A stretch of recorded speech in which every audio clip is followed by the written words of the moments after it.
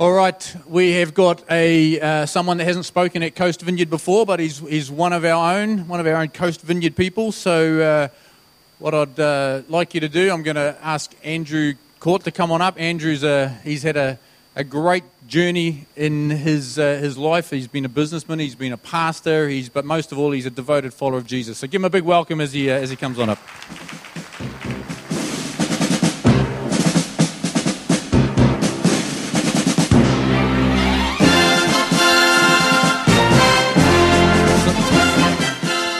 If we could keep it playing, just tuck it under there while I pray for him, eh? Just, you never know, the A team, because Andrew's the A team, you know, so sometimes music helps you in your journey with God, so help us as we pray. So Father, I just thank you for Andrew, thank you for what he brings to us here at Coast Vineyard. I pray that you would just anoint the words he has to say, God, anoint him as he shares, and also open our hearts and our heads to hear from you this morning through him.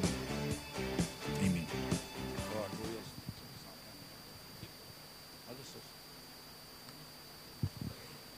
Well, good morning, and I must say it's a different thing to sort of stand up here and look at all these people like owls on a tree looking at you, but hey, it'll be good.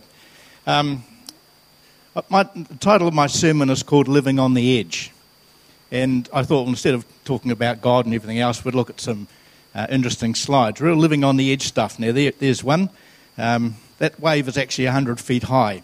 Got that off the YouTube. That's scary stuff, and there's a series of them we'll flash through in a second. There we go.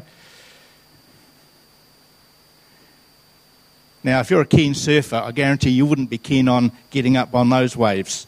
It does kill the odd person when they come off at the bottom. Now, I'm looking at the screen down here, so I can see what it's a new invention, meant to have a clicker, but it doesn't work at the moment. Now, the next one I'm going to talk about is a New Zealand guy who did some motocross stunts. Now, that's the guy. Some of you might know him, but he went in the Red Bull competition and he was doing rotations. Now, not just one. He actually did two, and we weren't to show you that, but that didn't come up. Two 720-degree rotations before he hit the ground again. Amazing living on the edge stuff. But I think the one that takes the cake is a guy called Philip Pettit, and he walked between the Twin Towers just after they had constructed them. They slung a rope across, and he walked on a high wire across there. There he is now. He's not a metre above the ground. He's actually 1,350 feet above the ground. He walked backwards and forwards for 45 minutes, and then he actually lay down on that wire. And that's real living on the edge sort of stuff. And this is what living on the edge means. To have an adventurous, there he is lying down. To have an adventurous or perilous lifestyle, to behave in a manner which creates risk for themselves. But you know, the truth is with those guys, didn't matter what their amazing feat was, it really was very, very short-lived.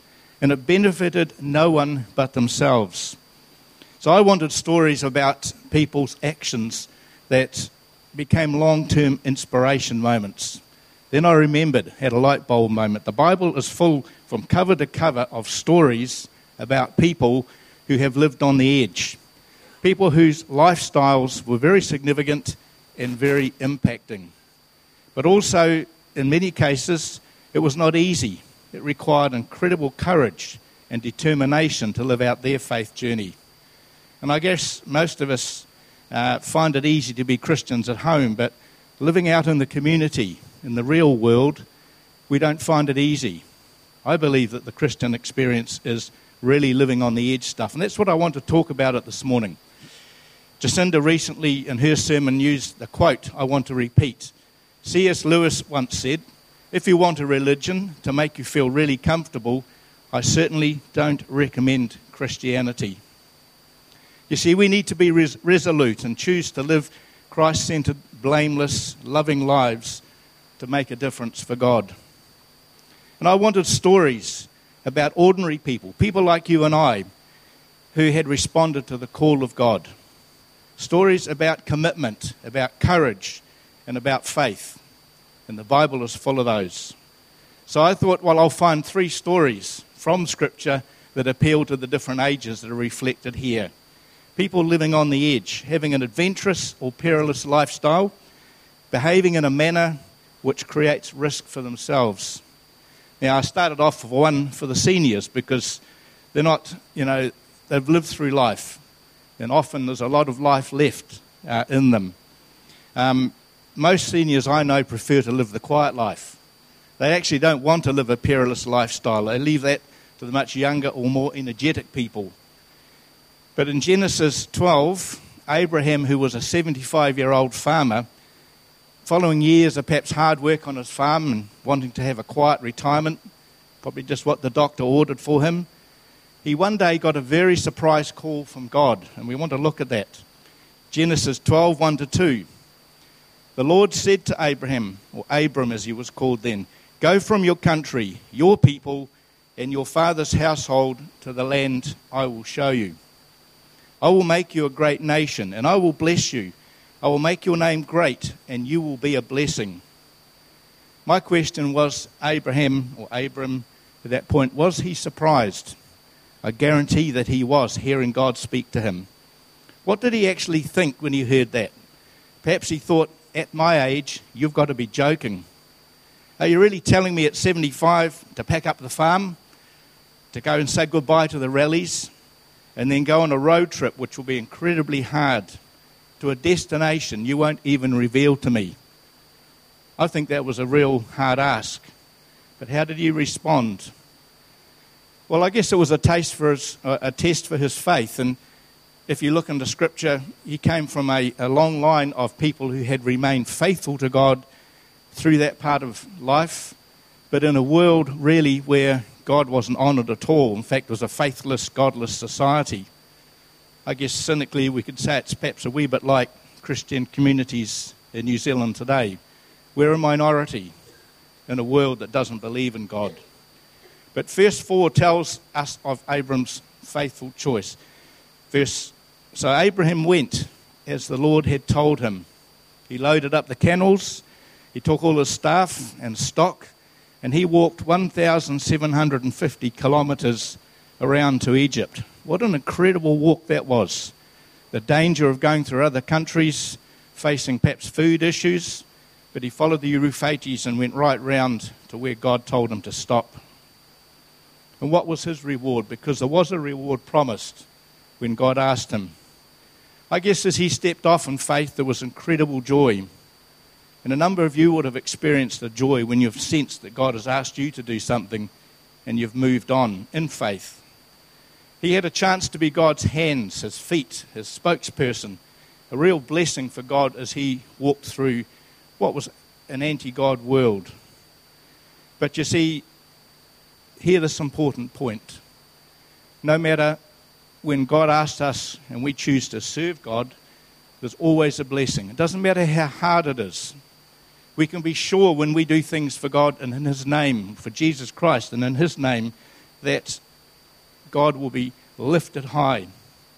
And surely that's the aim of a church and its people.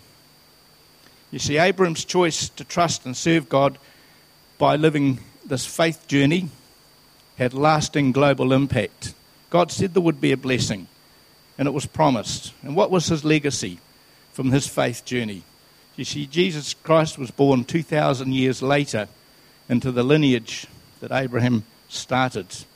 And today, 2,000 years after that, God's name is still being lifted high in this community. This church is a testament to that. It's a statement to that fact that what Abraham started way back there is still flourishing. What a legacy. And there is a huge learning point in this story. You see, Abram was 75 years old, but age actually doesn't worry or matter to God. He's not interested in our age. He's interested in our availability. Now, as a senior, and I'm heading to a senior's age, I'm on the pension. May not look like it, but I am.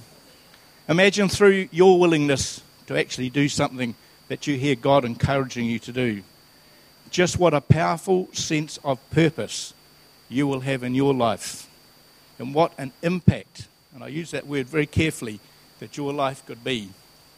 You see, we're working for God. This church is working for God. The people in it in a fight against Satan. Satan who wants to destroy people's lives. And we see the evidence of that all around us. And he wants to keep people separated from God's love. But you see, he uses us, his people, to help. So I guess my question is, will we be wise? Will we take a risk like Abraham did? And will we discover, like he did, the joy of living on the edge for Jesus' sake, for God's sake? Now here goes a story from not too long ago. We lived in Cambridge for 10 years, and I used to go and visit and was inspired and encouraged in my faith journey by a lady called Barbara. Barbara needed a mobility scooter as her health and physical things had deteriorated. She was quite frail. Finally, she moved into a rest home at 85. Now, she could have thought, good, now I can stop at last. Now I can lead the quiet life. But you know, instead of that, she asked God to make her a blessing. And where she was, to use her. She really wanted to live on the edge. And for someone in their 80s, maybe that's a bit of a risk. But she was wanting to do what she could still do. So she began a small Christian life group in that village. And it became an incredible blessing for a lot of people. Because she wanted to do what God wanted her to do. So here goes a thought. I often say this to myself.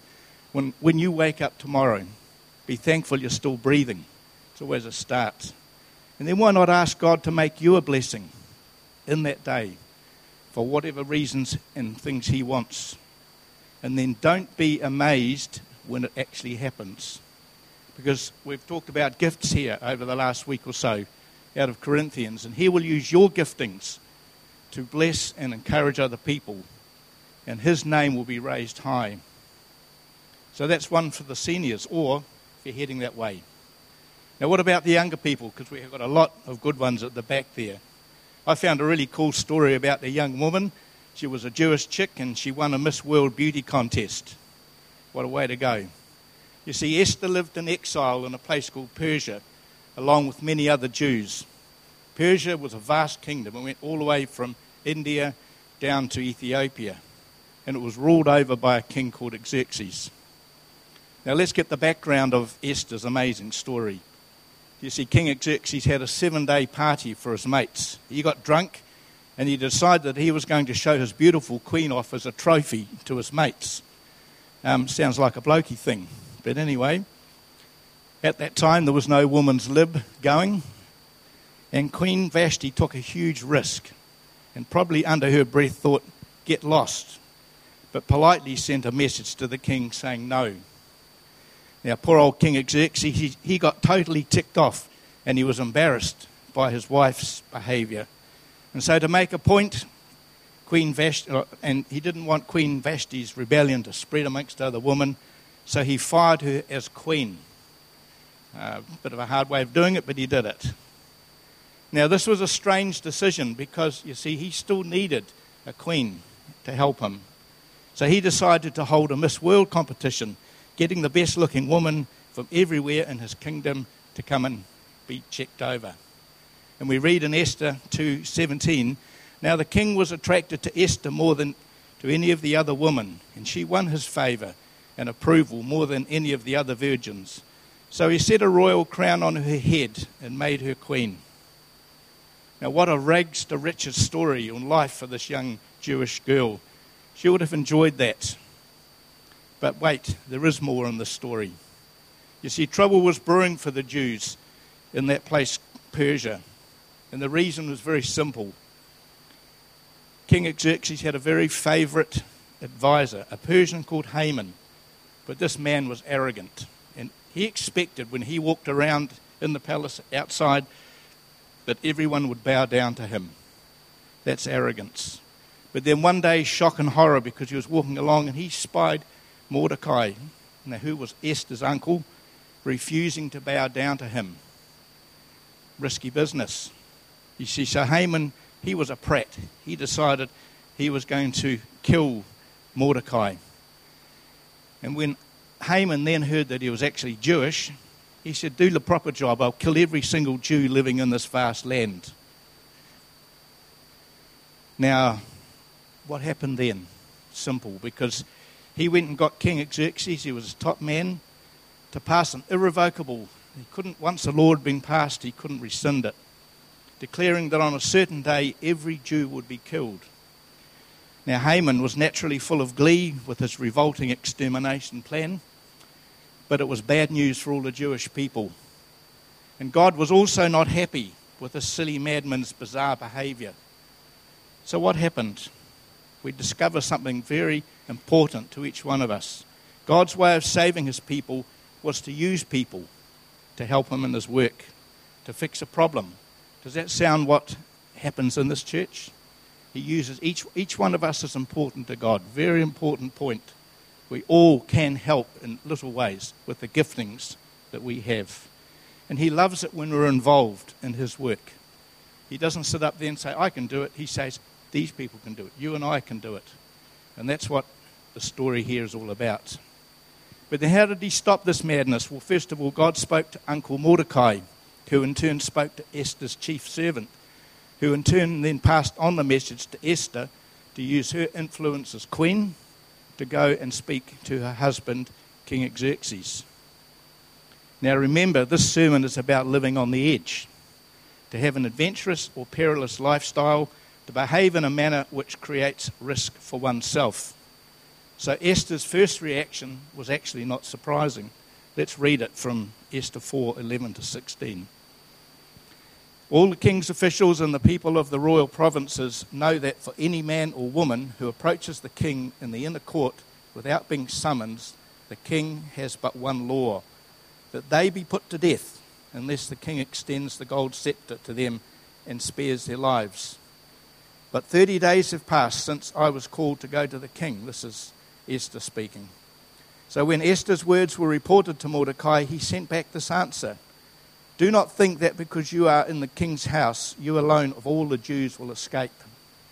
For if you remain silent at this time, relief and deliverance for the Jews will arise from another place. But you and your father's family will perish. Then he makes a very important statement. For who knows that you have come to your royal position for such a time as this?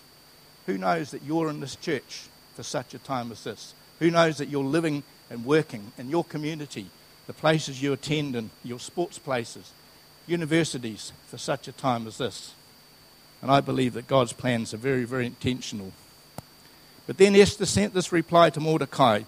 Go gather all the Jews who are in Susa, that's where they live, and fast for me. Do not eat or drink for 3 days, night or day. My attendants and I will fast as you do. When this is done, I will go to the king, even though it is against the law. Then she made a powerful statement. If I perish, I perish. What a consequence for being obedient. If I perish, I perish.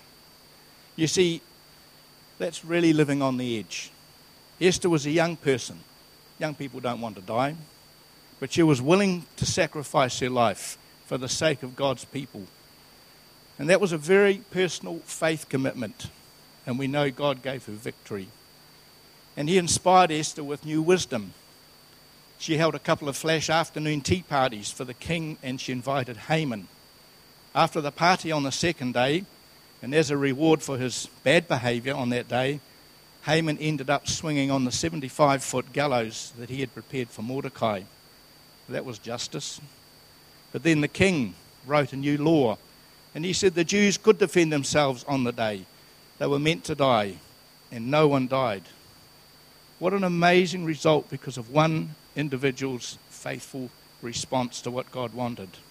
I believe it's a story we can all be inspired by. You see, he lived on the edge. The Jews were saved, and God acclaimed and praised and honoured. Let me put it down to us as people. Learn something from the story. It's a simple story, but powerful. If God asks us to live on the edge, he will always help us. Let me say that again. If God asks us to live on the edge, he will always help us and give us the wisdom we need. And I believe we all have a personal choice. We can live our own self-directed lives, or we can ask God to lead us his way. And our lives will become a huge blessing for God's kingdom. Here's a story that I want to tell you. 4 years ago, we were staying in Dhaka in Bangladesh, and Lynn and I met a young New Zealand school teacher. She came from Whangaparao here, and she was offered good, secure employment in New Zealand, and why not? Good, safe place to be. But when she heard God's encouragement and leading, she chose to go to serve in a small Christian school in Dhaka and teach Muslim kids. And we went and visited her in the school. Now you might ask, how was that actually living on the edge? Great tourist spot to go, it's fun. But it was actually an issue.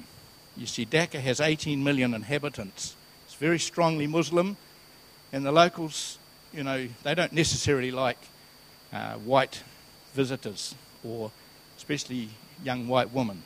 It's a dangerous place. We were warned when we were there never to stop. We would see crowds gathering maybe in a little town square somewhere and listening to a local mullah speaking to them, and we were told never stop because they could attack you. So it is dangerous. It's not a place for, as I say, a young lady to go to. But every day she lives on the edge. Her choice meant making a difference in the name of Jesus in a very, very tough place. Now, what about us? All these stories, I believe, come back to us and our response. We're taught to be resourceful, to work hard, to get well educated in areas that appeal. And most of us plan to do life our way, to plan a career. And there's actually nothing wrong with that. I think it's quite essential. But then let me encourage you. You see, if you have a personal faith in Jesus Christ, why not invite him to lead you? Why not invite him to give you his thoughts, to challenge you to do life his way? You see, the source of that inspiration we get may come from different things, from dreams, the Holy Spirit speaking to you, being encouraged by what you hear in church week after week, or from friends, or from the books that we read. We can get our inspiration from a whole lot of different sources. But I believe that if you really want to get the best out of life, let God influence your choices. What are those choices? And we're talking to perhaps younger people here, or older ones. We went to Bible college when I was 50. You don't have to be young, but it's important. Maybe training at a Bible school, and there's numerous ones around. I've been to Bible schools where half the people have been young people who have chosen, instead of getting money and doing other things, they've got education, then they go on and do their Bible training. Now, Matt told us 2 weeks ago that the church, and we're talking about money again here, but he wants to develop a fund to be able to help young people into intern ministries. We've got 2 interns here. What a brilliant idea. If you want to help in that dream, well, maybe you could put some money towards that project to help build up young people into places where they could do and learn about ministry.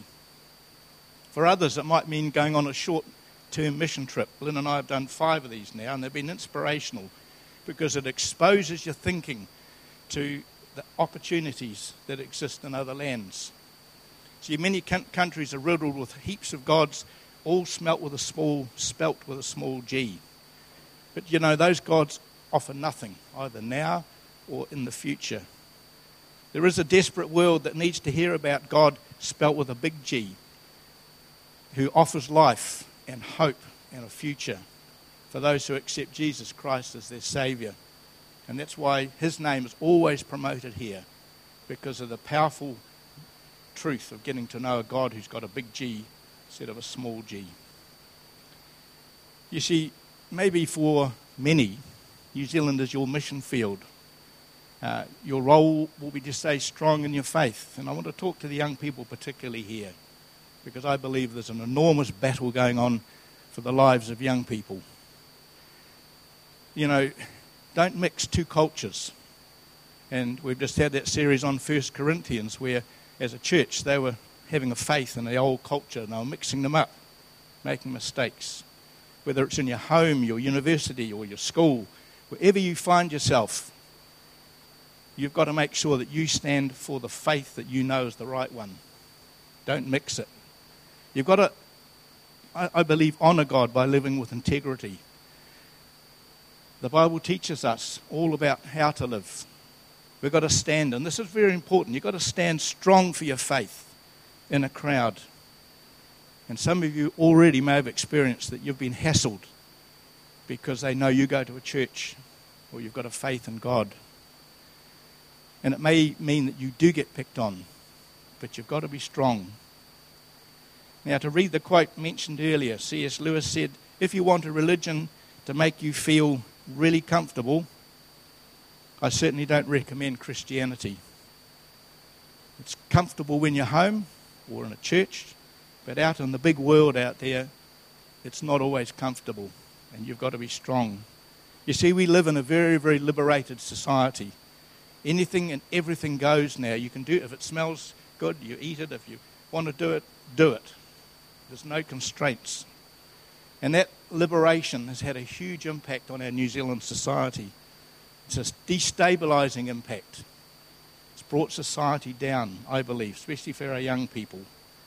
And there are a lot of New Zealand young people who are growing desperation. They have anxiety. They're talking about it a lot. And sadly, suicides are on the increase as a consequence, I believe, of the desperation that exists. Now, maybe our young people know mates, people who are going through what I would define as hell in all sorts of ways. Maybe you've got to stand with them. You've got to encourage them. Maybe that's your part. And you have to have the faith. I believe you've got to have the guts to do it, because it's not easy to actually stand up for your faith in a world that's pretty anti-God. But when you choose to live on the edge with God's help, you will experience, and listen to this, you'll experience His strength, you'll experience His wisdom, His courage, and this is important, you'll have a real powerful sense of your value as a person. And that's what I think is an amazing thing. Here's a final story. Matt talked the other day about Peter in Acts 3, healing a crippled man on the way to the local synagogue. I believe Peter was really demonstrating living on the edge. And I believe this story is also an incredible challenge to each one of us. Have you ever been in a situation where you have felt, maybe I should do something here? Maybe pray for someone? Maybe share your faith story to encourage them? Maybe just to be with them, and they know that you go to church, that you have a faith. But what often is our reaction in these situations? How often do we hesitate to actually do something, or we actually do nothing? Now, I guarantee I'm not alone in this. We often hesitate to share what we really think we should share. Peter must have had some fascinating thoughts in his head when God encouraged him to heal, reach out in Jesus' name and heal this crippled man. What were his thoughts? Maybe, I don't want to mock or make a fool of this beggar. I don't want to make a fool of myself in front of this crowd. I don't want to offer this something that seems impossible and actually mock him. Were those his first thoughts? But you see, Peter exhibited something we all need. He exhibited confidence, bold confidence. He was sensitive to the Holy Spirit prompting him to do it. And with that confidence, he stepped out in faith. Imagine applying that to your situation, the things you feel that you should do. Having that confidence, having the faith, having the courage to step out. He didn't act impulsively, and I think that's important. We must always ask God for help. It's been my favourite word for many years. Asking God to give permission, to give guidance, to give His wisdom into situations we find ourselves. But you see, that day, the biggest blessing was not for Peter or even the beggar who suddenly got his legs. It was actually for those who saw the miracle, and God got He got the amazing credibility. His name was raised high in that community because of one man's choice to step out. How does that affect us? I think it's actually very important. John 14:12 tells us, "Very truly I tell you, whoever believes in me will do the works I have been doing, and they will do even greater things than these, because I am going to the Father." You see, Jesus was saying, hey, I've done 3 years of ministry, you've seen me, now you go and do it. You go out into your communities, You become my hands and feet, my spokesperson, and my encourager. You see, I think here's an issue. Why do we sometimes not do these things? Because I think that sometimes we need the whole plan before we move forward. We want to know every little detail, where we're going, how long will it take, will I know anybody, what are they going to ask me to do, will I have everything I need, who else is going, what if I miss out on and go, what if I fail, what if I succeed and don't know what to do next. You see, often in our life we want all the answers before we step out in faith. And yet God is saying, hey, trust me. Abram trusted God not knowing where he was going. He committed himself to this horrendous, hard road trip in total faith that God would provide. What about you and me tomorrow? I believe that it's no point preaching on a Sunday if we can't apply it on a Monday. And that's the reality that all of us face. It strengthens our faith and we begin to, I think, move our feet in the right direction. Dr. Martin Luther King Jr. said, faith is taking the first step even when we don't see the whole staircase. You see, what are we going to do tomorrow? Are we going to wake up, thank God we've still got breath, and then say, now God, give me the opportunity, give me the chance to be a blessing for you. And it could come in millions of little ways. It could be just being nice to a neighbour. It could be listening to a workmate who's got issues and saying, hey, look, I know God who could help you. Do you mind if I pray? Little stuff, but it's very important. You see, we have to believe that the promise of God is enough to go where God leads, even if it's unspecific and unfamiliar. Here's a challenge, and I'm going to finish with this. Today, if you feel God is calling you to do something, and I guarantee all of us have thoughts at different times. My own story, I was a happy high school teacher. I've been into property development. Life was growing good. Really was. And in the mid-90s, God said, he just asked me a question. He said, are you satisfied? I said, too right I am. I've got everything I've worked hard for. And he kept asking me that same question, are you satisfied? And I thought, this is weird. God's trying to get to me and I'm too thick to actually understand that. No, that's a battle we often have. And anyway, what happened is that we realised he wanted us to do, and 15 years before that, I'd had thoughts about going into a pastoral ministry in the Baptist church. 15 years later, he started saying, hey, start thinking about it. I had a sense that God was calling.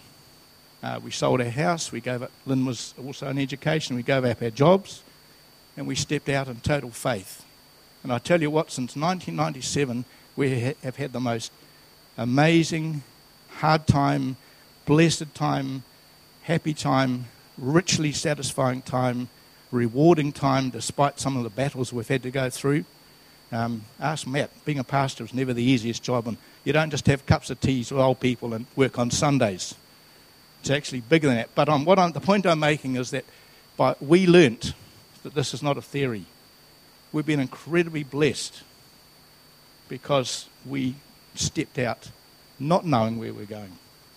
And so I can say this is not just theory, it's actually learning to trust, learning to live on the edge. And then don't stop being amazed and blessed when you experience wonderful things happening in your life. And that goes right across the board.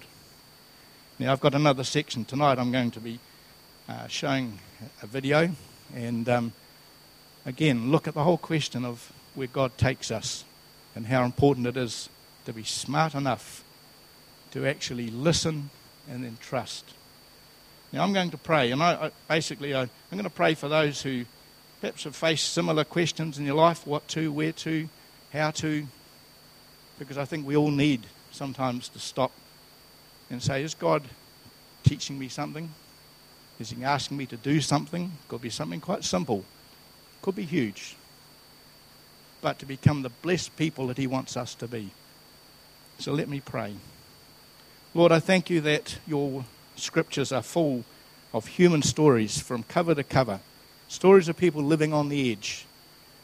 Stories of people who have had to commit themselves to serving you. Sometimes it's cost them their life, and many times it's been an incredibly difficult journey for them. But they have grown, they've been inspired, their faith has been stretched, but they have seen you working. And I pray for everyone here today that you will speak to each one of us. You'll inspire us tomorrow as to what we can do to be a blessing. We may be very early in our faith journey, but Lord, you want to encourage us in that journey.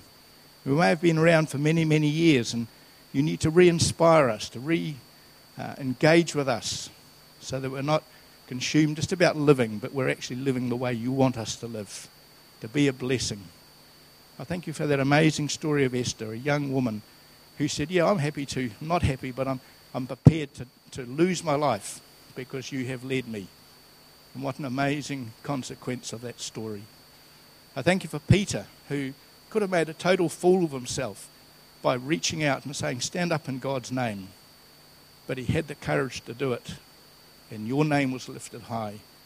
So I thank you for everyone here today who have, again, taken time out of the busy life that we all lead, who have come and are prepared to commit themselves to the work of this church.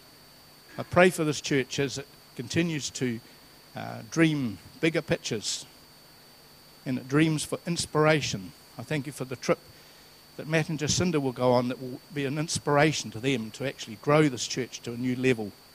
I thank you for the people who stand and encourage it to go on. The leaders, I pray for them particularly, that they will be an inspiration, that they will hear your voice, and that this church will continue to flourish and expand, not only here, but as has been mentioned, perhaps Long Bay, other regions in this area. We thank you for your blessing, we thank you for your encouragement, and we thank you for your Holy Spirit who talks to us and encourages us every moment. And I thank you for that amazing word, help, that we can say to you every time we need your help. You're there to resource us, encourage us, and bless us. So I thank you in Jesus' precious name. Amen.